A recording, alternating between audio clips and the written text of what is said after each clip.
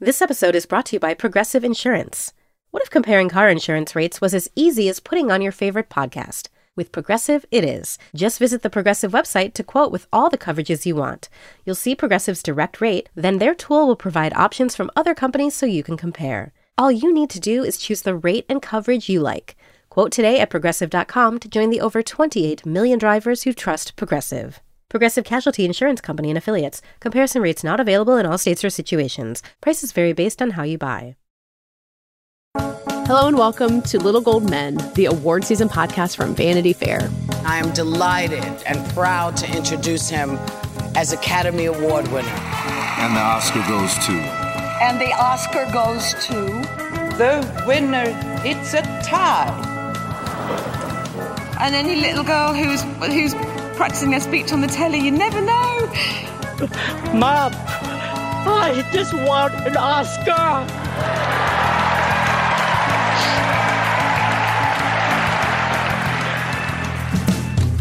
I am Katie Rich. I'm here with Richard Lawson. Hello. With David Canfield. Hi. And with Rebecca Ford. Hello.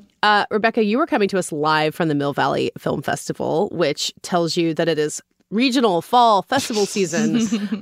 So we're going to hear about that. We're going to look ahead to the Savannah Film Festival. Hamptons is going on right now. Film festivals everywhere you look. And we're going to kind of look at who the main players and all those have been. We got more news in the Best Actor race front shortly after we discussed Maestro. So we're going to look at Best Actor and a couple other acting races in depth a little bit more.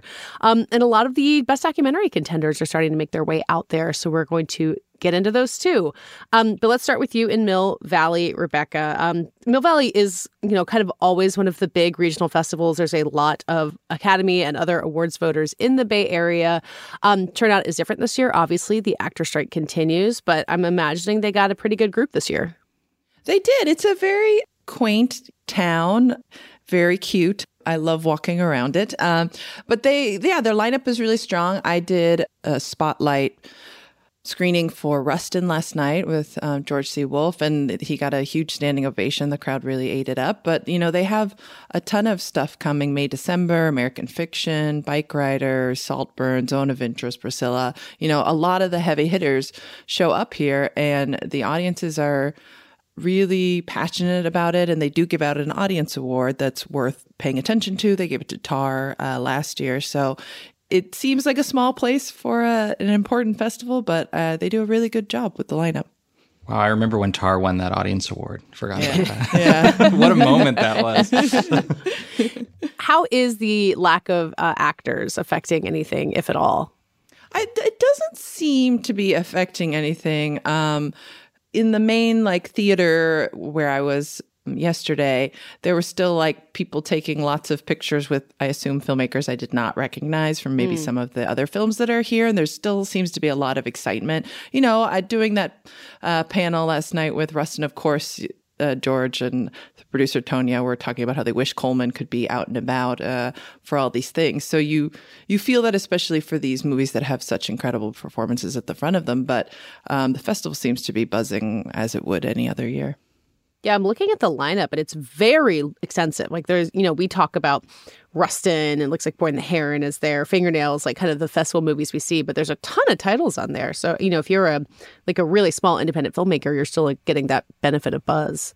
Yeah, I met quite a few last night who have had films here before, and they're not films we cover, but it does feel like a nice place to have your film show with this kind of audience. So it's definitely got a lot to offer. Is there anything besides Rustin that's really gotten the crowds buzzing? Not yet. We're still pretty early in the festival. It's a 10-day festival. So we'll see what else. I think a lot of these films will play really well with this audience. So I think it'll be a hot debate on what's going to win the audience award this year, I think. David, in, I guess, 2 weeks, you'll be heading to Savannah, maybe not quite 2 weeks, for their film festival, which last year you ran into Julianne Moore and Natalie Portman in the elevator while they were filming May, December. Is it playing SCAD this year? It's a full circle moment? It sure is. And, of course it is. And Todd Haynes is winning a director award. I mean, they have a number of sort of spotlight awards that they give to filmmakers, but yes, it is playing. It's a pretty similar story, and that festival always has really great crowds because it's university run. You get very enthusiastic students. I always like moderating there because you have like the most excited crowd and they laugh at all your jokes. So I appreciate that. Yeah, I'm looking at the list of who they have. SCAD's website has like very helpful headshots of everyone they have. And it's a lot of the familiar names of people who have interim agreements, like Greta Lee for Past Lives, or Kaylee Spaney and Priscilla, Peter Sarsgaard. And then filmmakers like Cord Jefferson, Todd Haynes, like you mentioned. These people, the small handful of big names who can promote their movies, it's getting a lot of travel time this year. Yeah, and every day right now that counts. I mean, you have Hamptons Film Festival going on. You have Beyond Fest, which was here in LA, had big screenings of Saltburn and All of Us Strangers. We've been talking about New York. There's stuff like Mill Valley. I mean, there's stuff happening all over the country. And so there is a real dedicated effort right now, I think, on the part of these campaigns to get as many people as they can out there. But I'm sure that even something like SCAD, which is less than 2 weeks away, strategists are looking at that and wondering whether it'll be possible to bring some other actors there besides that small group you mentioned. Yeah, I mean, as I feel like we've recorded this the last few weeks, being like, maybe by the time you hear this, the strike will be over. So once again, I don't know, maybe it'll be over. But it is, they have their films there. They kind of have everything in place. And if you're, Barry Keoghan or someone with your movie playing at all these festivals, you're like, okay, I'll be prepared to hop on a plane if you let me. There are a couple films there that I'm particularly interested to see how they play. Movies that maybe have had a little bit less of a presence so far, like something like American Fiction, which was such a huge hit out of TIFF. And I think we're waiting to see what that post-TIFF period for that movie is going to look like. I think, Amazon and MGM know that they have a stronger contender on their hands than maybe they thought before Toronto. But that's going to have a big event in Savannah. And I know it's getting pulled around the circuit, as they say. Yeah, the question with American Fiction is like, is it going to be a screenplay nominee or is it going to like get in the Best Picture 10? Like, it's kind of how far it can go, right? Is Jeffrey Wright a legitimate Best Actor contender? All those questions. Yeah. I think that those are very open for that movie. And another one is Origin. Ava DuVernay will be on hand for another director award, and that's the closing night film for SCAD. And Neon's really pushing that movie, and they really believe in it. They really believe in Anjanou Ellis-Taylor's performance. And that could be a really good audience for that movie. And it's one that plays to a crowd in a surprising way. I think we can all say that as people who have seen it at a festival. It was an unusually emotional experience by the end. So I'm curious to see how that goes. When SCAD announced their lineup last week, there was a very intriguing inclusion of a first look at The Color Purple, which has not played at any festivals yet. It's opening in December. It's kind of looking like a big holiday season release, which is the kind of thing that often doesn't play at festivals at all. They kind of just wait. Like Iron Claw, we're still waiting for around that time. I guess we don't really know what that's going to mean yet exactly, but that will be very interesting to watch. Yes. I wish I could follow that up with more insight. But the movie, the story is set in Georgia, so I think it's meaningful for the movie to have some kind of presence at this festival. I think it seems safe to say that the trajectory of this movie thus far has been impacted by the strike. I think we probably would have seen it pop up somewhere in a more official premiere capacity. So we don't know exactly what this is going to look like. But I do think it's an indication that it is going to get an awards campaign. It is a movie that they are definitely positioning along those lines. And I think they're just testing the waters a little bit and going to a place that has real significance for the film. Yeah, we're kind of sitting here. I think I said this to you guys last week. Like, often we get to this point where, like, all right, we've seen all the festival movies. Like, what's the big thing that's still coming? We still need something. And it doesn't feel like we need that. Like, it's a very crowded field already. And yet, The Color Purple and Napoleon and Iron Claw are all still waiting in the wings. It feels kind of overwhelming at this point. And it's interesting, like, you have Ridley Scott. He was doing a Contenders thing for Deadline over the weekend in London. Like, he's starting to promote the movie. Mm-hmm. It just hasn't been seen by anybody yet. Richard, you spent some time at Middleburg Film Festival. I think you've been out to the Hamptons, too. I know that, like, you are really good at just chatting up people at these things and kind of learning what people out in the world are doing. Like, what does the buzz out of these regional festivals mean in terms of what we talk about? Like, if something plays really well in Mill Valley, how much do you think that means in the overall course of things? Well, I think in the case of like Mill Valley, certainly, and I guess Middleburg, which is kind of the DC area's regional festival or one of their regional festivals, you are getting actual, real Academy voters or voters for other awards bodies. I think Savannah probably too. I've been there a couple times, and that feels like a very invested audience. Not to be trite, but or flippant, I guess, but even if they're not in the Academy, it is rich people who like movies, and so if they like it, maybe their peers who are in the Academy will also feel the same way. I think demographically, let's say, those festivals do represent at least a portion of the Academy, either literally or figuratively. And I think that's valuable. But I also think that the more these films take their product around, they kind of learn from the reaction. And I kind of wonder if campaigns change because of that. I'm on the jury at the Denver Film Festival in November, which I have not been to before. It's actually a pretty big festival. They have a lot of the festival movies going, including a lot of foreign titles. And I think that for the international titles, it really helps to get them in front of lots of audiences to really gauge what an American response is to their project. So yeah, I think that if nothing else, it's just you guys kind of get to road test these things. But in the case of the SCADs and the Mill Valleys and the Middleburgs and the Hamptons, yes, you are maybe more closely approaching a representative sample of a portion of the Academy. So what you're saying is the Taste of Things really has its moment to break out with the specific audience. Yeah, the Taste of Things will be at Denver, which is fun. I think I'm going to try to see it again there. But yeah, I mean, that movie is going to play like gangbusters everywhere.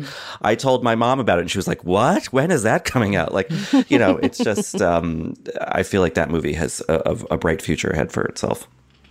Yeah, is there anything else that we haven't mentioned that feels like it's really primed to get a boost from this? I think American Fiction, you're totally right, David. The Taste of Things, like I said, like the Teacher's Lounge, another international feature that I think could play really well with these audiences. What else is going to be talked about more at the end of October?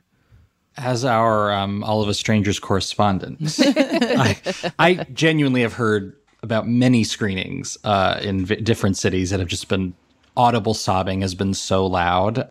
And I think that, again, it is important to prime people not to expect to cry at this movie, but it is kind of that movie of the festival circuit so far. It is the tearjerker that seems to be landing in a pretty significant way. I'll leave it there if someone wants to take over. Rebecca, do you want to throw any out?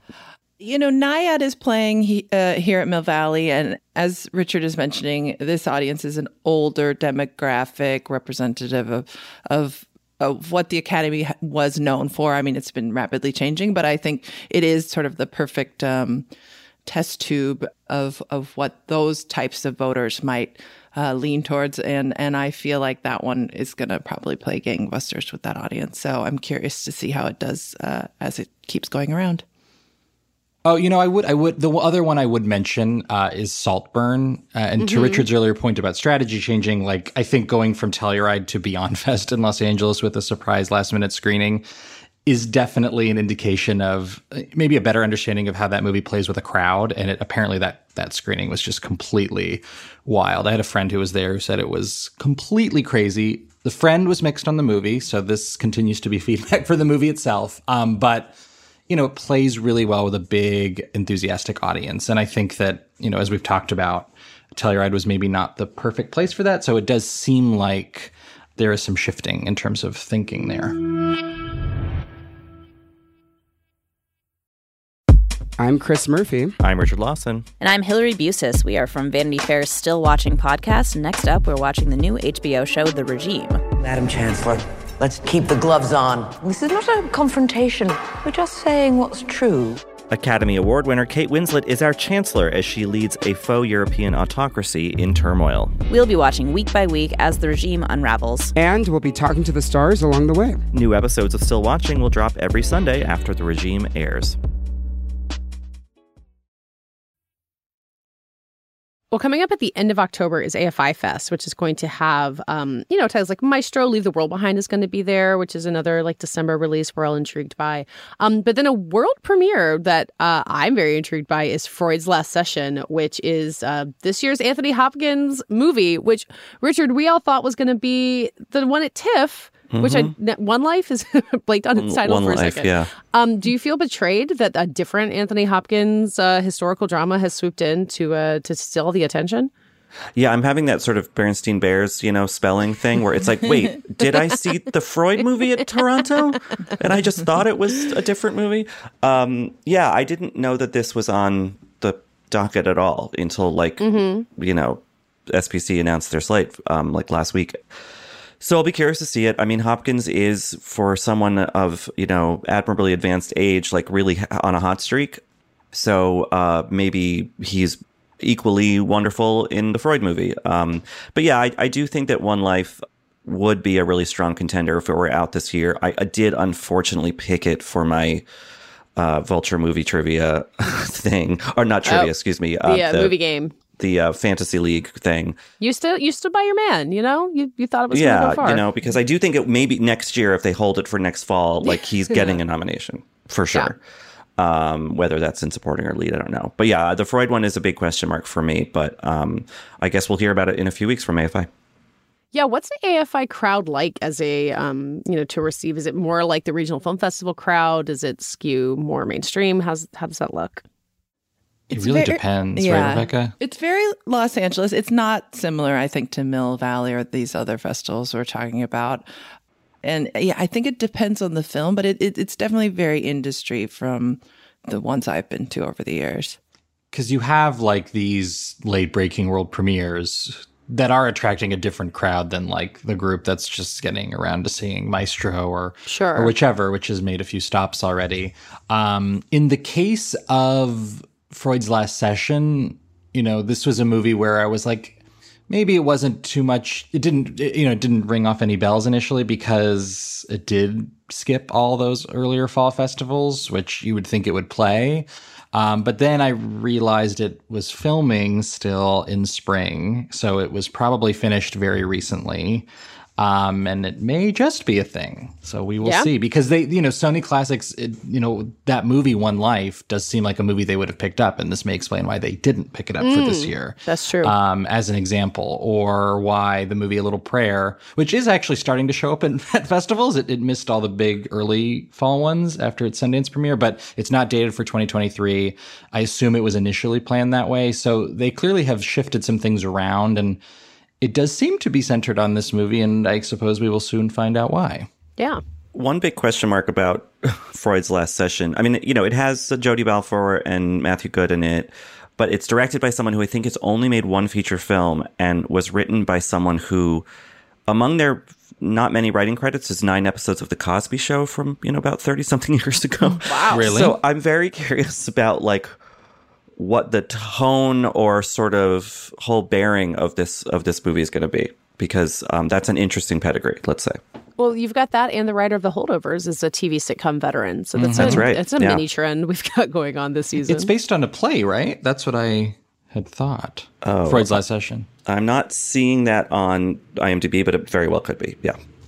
Yeah, it's based on a play from about 15 years ago. Okay. So interesting. Oh, and it's about Freud inviting C.S. Lewis over to debate the existence of God. Wow, sounds like a laugh riot. And Matthew Good is playing C.S. Lewis, which is kind of interesting. I am a eternal Matthew Good stan. I'm just kind of waiting for him to be in stuff that people actually saw. I didn't watch The Offer, which everyone said he was great in, but nobody watched The Offer. So if this can be a chance for him to be in a movie people actually see, I'm all for it. If you could isolate just Matthew Good's performance from The Offer, that's a show worth watching. He really is good in it. Yeah, that's what everyone said. I don't want to get ahead of ourselves too much to talk about Anthony Hopkins crashing the Best Actor race, although I think we've all learned to brace for that. But, we talked a little bit about Best Actor last week with Maestro, but is there room for anybody else to break into this? Or Best Actor seems very crowded already. I tend to think not. I mean, unless he really is that good. And more importantly, the movie has to be at a certain level because it's very top heavy. I mean, there aren't that many contenders, I would say, going for spots at this point, but there's very few that you could rule out, it feels like. So, yeah. I'm not sure where he'd fit into that, especially as we're talking about people like Jeffrey Wright, who feel like they have more of a hold on, potentially breaking in, even though you have all those established names like Murphy and Giamatti and Cooper and Domingo. It's tough to say. It does feel like if Anthony Hopkins or someone else makes it in, we'll be losing someone that feels like a lock. Like it feels like so many of those spots are locked up between the people David listed and DiCaprio. And I forgot to mention Leonardo. It's DiCaprio. like when you forget Leonardo DiCaprio, you're. But that's 5. I mean, those 5 feel so strong. Yeah. But then, like you just said, All of Us Strangers is like making people weep coast to coast. Like, is Andrew Scott not just as strong as any of those? He's very much in it, I would say. But again, it's like at whose expense? Yeah. Right. Well, I think the other thing is that the Academy does want to spread the wealth, and they've nominated so many out gay actors before that, they don't want to just... It's kind of enough already. I mean, they probably don't even have to worry about Coleman Domingo at this point. We'll be fine. Yeah. I kind of feel like there might be a sad world in which, it's 2004 all over again and Paul Giamatti doesn't get nominated. Yep. I think so too. No. God, that would be so crazy. Yeah, and like supporting performances do from like Divine Joy Randolph does, picture, director, writer, but maybe not best actor because it's so competitive. Wow. But we'll see. I hope not. I think he could be taken for granted. I've been thinking that too. I mean, I don't want to just make this a best actor conversation, but it is a really interesting race because I think there are a few, examples of people where that could happen. We could talk about maybe Rustin doesn't play to the Academy, which is a little bit higher brow than that movie, and maybe he's a surprise omission. I just don't see that happening. But it could. DiCaprio's another one where, he's been great in a lot of things. I think he's really great in Killers of the Flower Moon, but I could see that maybe just being an easy one not to check off given the competition. He's missed in ways like that. I can't think of what. I mean, I guess he missed for Don't Look Up, and that was a little bit surprising. Like, there are times when people are like, Leo, you're good. We'll skip you. I was going to say Departed, but that was because of Blood Diamond, so that's not a great example. Yeah. I mean, maybe there's a timeline in which Domingo swings into supporting for Color Purple, and Rustin is the project that helps him get there versus the other way around. Yeah. And that frees up a space. I mean, I haven't seen Color Purple yet, but I have a hunch he's going to be really good in it because he's a really good musical theater performer. And he's just really good in a lot of Do we things. feel like Cillian Murphy is like really off this list now? I don't know what to think anymore. I know Katie doesn't, but I know. I've become such an Oppenheimer loyalist. I think he's in. I think we're listing more than 5 people, guys. We certainly we are. are. That's my point. Is someone's gonna slip, but I don't see it being him. He's such the face of the movie in a way that, like, I think that especially him never having been nominated before, or even really getting a role like this in a movie, I think there will be a lot of excitement for him. I do think that movie needs. Not that obviously it was a huge success, but it's going to start feeling old because it came out so long ago and it's not a festival kind of movie. It needs some sort of second wind to remind people, I think, as we get closer. And without the actors out there, and Mr. Nolan does not do much press, so I'm curious how they're going to do that. Been interesting to see Greta Gerwig on another pretty robust tour for Barbie. Like, she just did a London talk. So I think you're right. But I do think, like, there's a lot of actors in Oppenheimer who we didn't know that their roles were huge until we saw the movie. Like, I just went to a second viewing of Oppenheimer last week because it was still at my AMC. Had a great time. Highly recommend seeing it a second time. And then you're the Oppenheimer correspondent. That's clearly my role. But like people like Josh Hartnett, or Alden Ehrenreich, or that they were like, you see the movie and you realize how great they are. I think if the strike ends in time for them to be able to talk about it, which we all hope it will, that might be your second wind where you kind of get those other voices out there. Yeah. I think if you're Robert Downey Jr. also, like, your opportunity is now. Like, I would assume he will get out there as strongly as he can. Yeah. Because it's his to lose, I think, Downey Jr. But Rebecca, did they not tell you Universal is detonating a nuclear bomb at Mill Valley? Run! Good thing I'm leaving this morning, guys. Can we talk about supporting actors, since I'm the one who just brought it up? But something we were talking about last week made me want to bring it up. Maybe it was talking about Poor Things and Mark Ruffalo. Supporting actor feels a little less insane than Best Actor, but not a lot. And I think supporting actor has been boring a lot in recent years. One of you guys has come up with the lovable dad theory that if you play a charming dad in a movie that everyone likes, you will win Best Supporting Actor. And that's not really the vibe. I don't think there's any lovable dads in the mix that I can see here. then you like De Niro's extremely unlovable uncle is the theme we've got going on this year. I agree with Richard that it's Robert Downey Jr.'s to lose, but the competition for those 4 remaining slots is going to get competitive too. Could Willem Dafoe be called a lovable dad in Poor Things? Yes. You know? And this is the point, which is for the last 4 years in this category, we've had double nominees. Mark Ruffalo is going to get in for Poor Things. And I think Willem Dafoe absolutely could sneak in there as part of that. 4 years in a row? I did not process Banshees, which was, I think, deserved. Both Barry Keoghan and Brendan Gleeson were great. Power of the Dog. I love Jesse Plemons, but he definitely, rode that wave for that movie. And he actually could again for Killers of the Flower Moon. Probably not completely out of the question if that movie hits. Year before that was Judas and the Black Messiah. We have talked about that. Strangest pair of Oscar nominations ever. And then year before that was The Irishman. Yeah. Wow. Pesci and Pacino.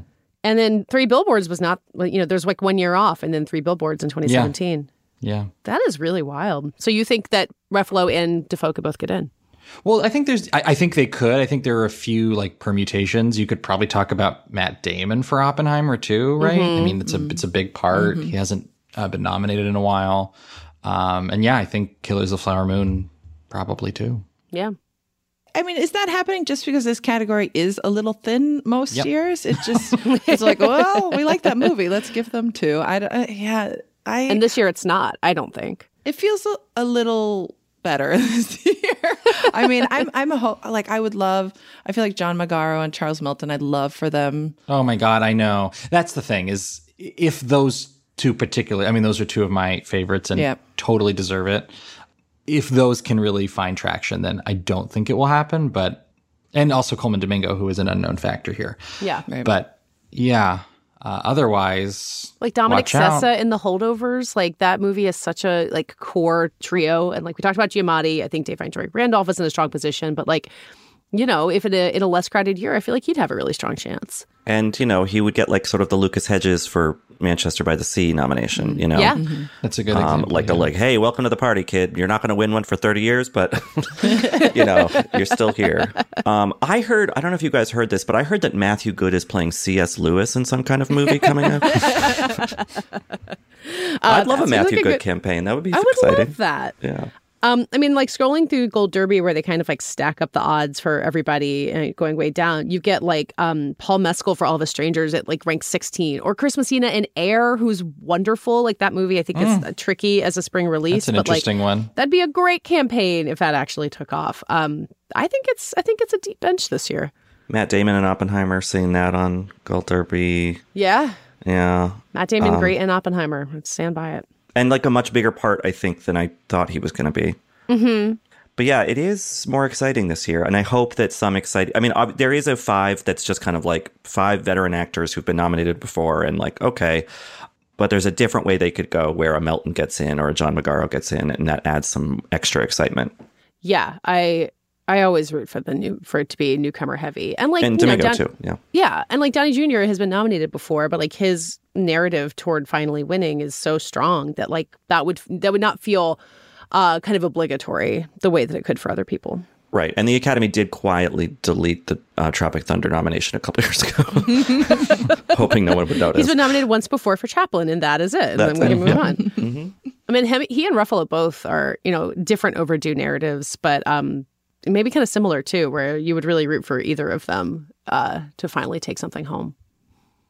They escaped the Avengers and made it back to the Oscars in one piece.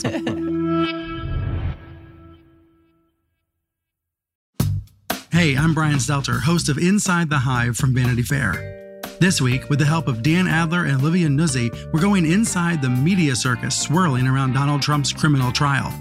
People want coverage of Donald Trump. There are sort of shades of 2015, 2016. I found it to be a total break from the reaction to a lot of Trump coverage in the last 2 years. Join me, Brian Stelter, on Inside the Hive from Vanity Fair. Listen wherever you get podcasts.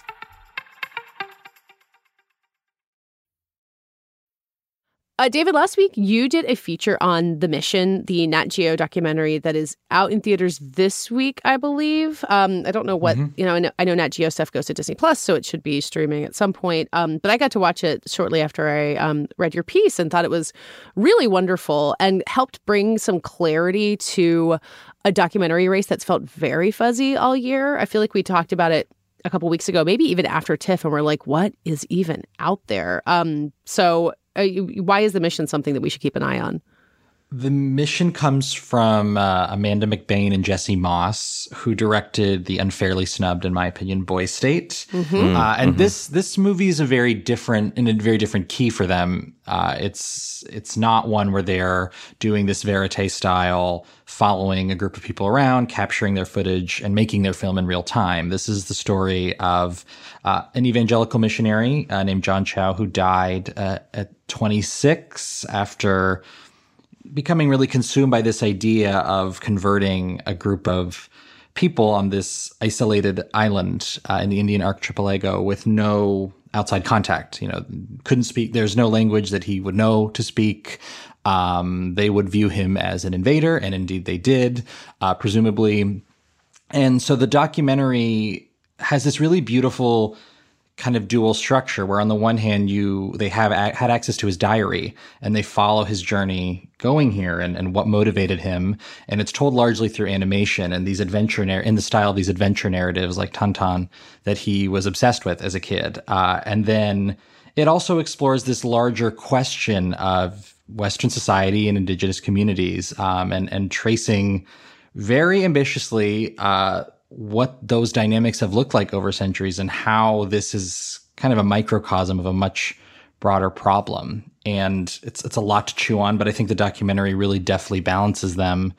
And it's National Geographic, as you said.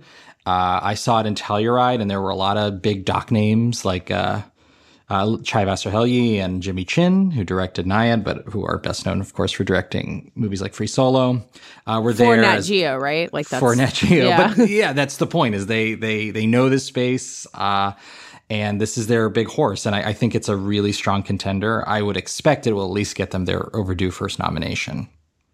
Yeah, I'm doing a Q&A for that one next weekend. I'm really excited to watch it. It sounds, because I'd read about that story.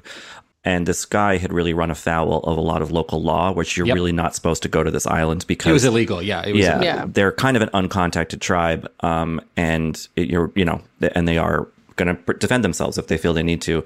But it also dovetails, I think, nicely with this HBO doc series called Savior Complex that just came out about a missionary in Uganda who opened a clinic with no medical expertise and may have caused the deaths of many children. It's, the documentary sort of leaves that a bit up in the air. But so maybe this is just one of the hot topics of the season. I mean, as it should be perhaps every year and for many years. The Mission feels like one of those like solid, like I hate to use this word about a grim story, but entertaining things that also feel sort of nourishing for the mind.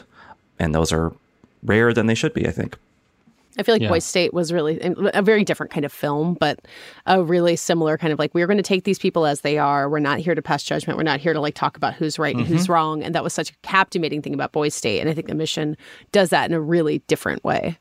100%. That's, I think, one of their real strengths as filmmakers is understanding in our piece, they call it a bias, that they come into a project like this as filmmakers while also feeling very determined to present these figures, these subjects, as they are, and in the case of The Mission especially, give you a variety of perspectives on who they are, what they did, and why they did it. So the question is, does having a lot of nuance get you far in the Best Documentary Oscar race? Sometimes not, which I think may be a problem with this category. I don't know, like, does it feel like this movie, by being this excellent, like makes it more of a contender? Or does it have a My Octopus Teacher to compete against?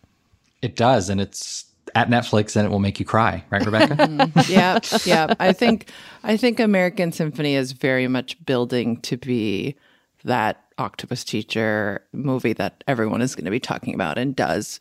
create a lot of emotion and has a very dynamic subject at the center of it with Jon Batiste. So I didn't, I knew of him, but I did not know much about his story. And after watching it, I was like obsessed with him, which I think is something that a lot of people will feel after seeing it. Yeah, and he is available to do interviews, unlike the star of most movies at this point, which for now remains a really huge advantage. My mother-in-law loves Jon Batiste, so... And he has an Oscar. He's got fans. He has so many awards. He's got a lot of awards. And this and The Mission both premiered in Telluride.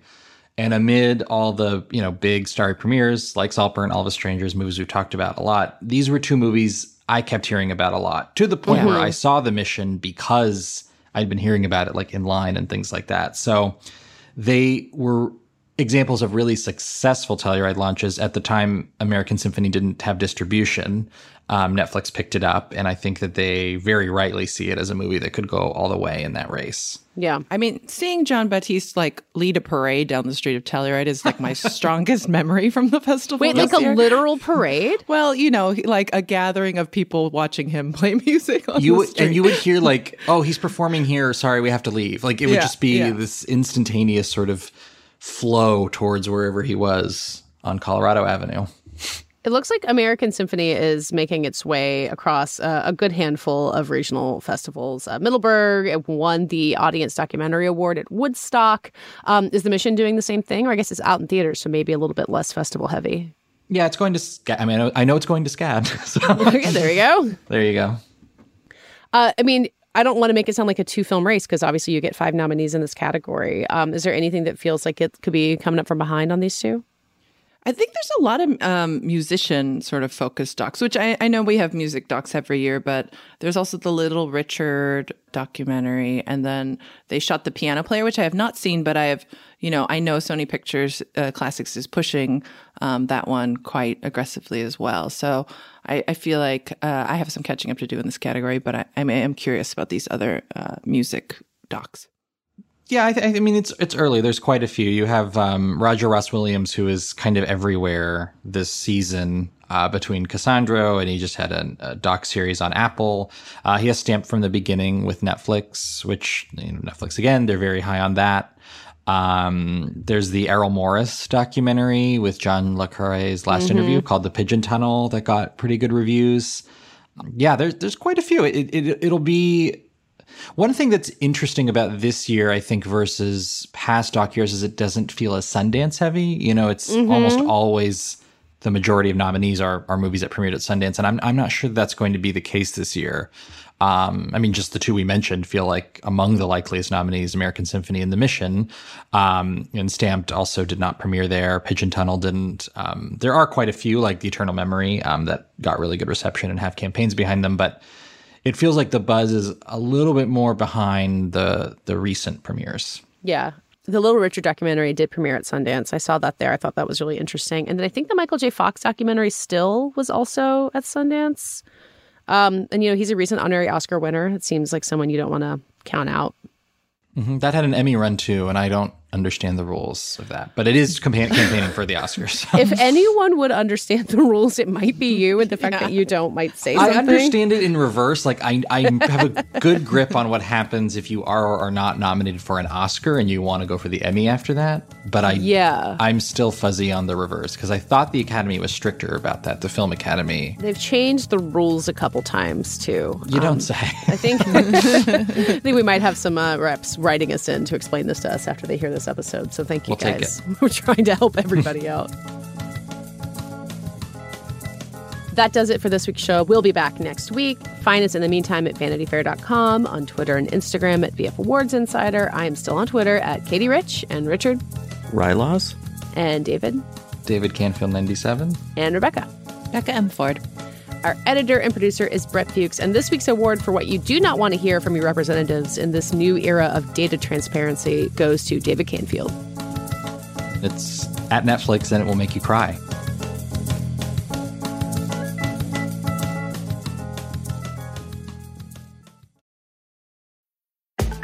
Ever wanted to go inside the Met Gala? I'm Cho Minardi, and this week on The Run Through with Vogue, we take you inside the world's most exclusive and glamorous party. We'll talk about the best looks from the red carpet and everything that happened after. Listen to The Run Through with Vogue wherever you get your podcasts.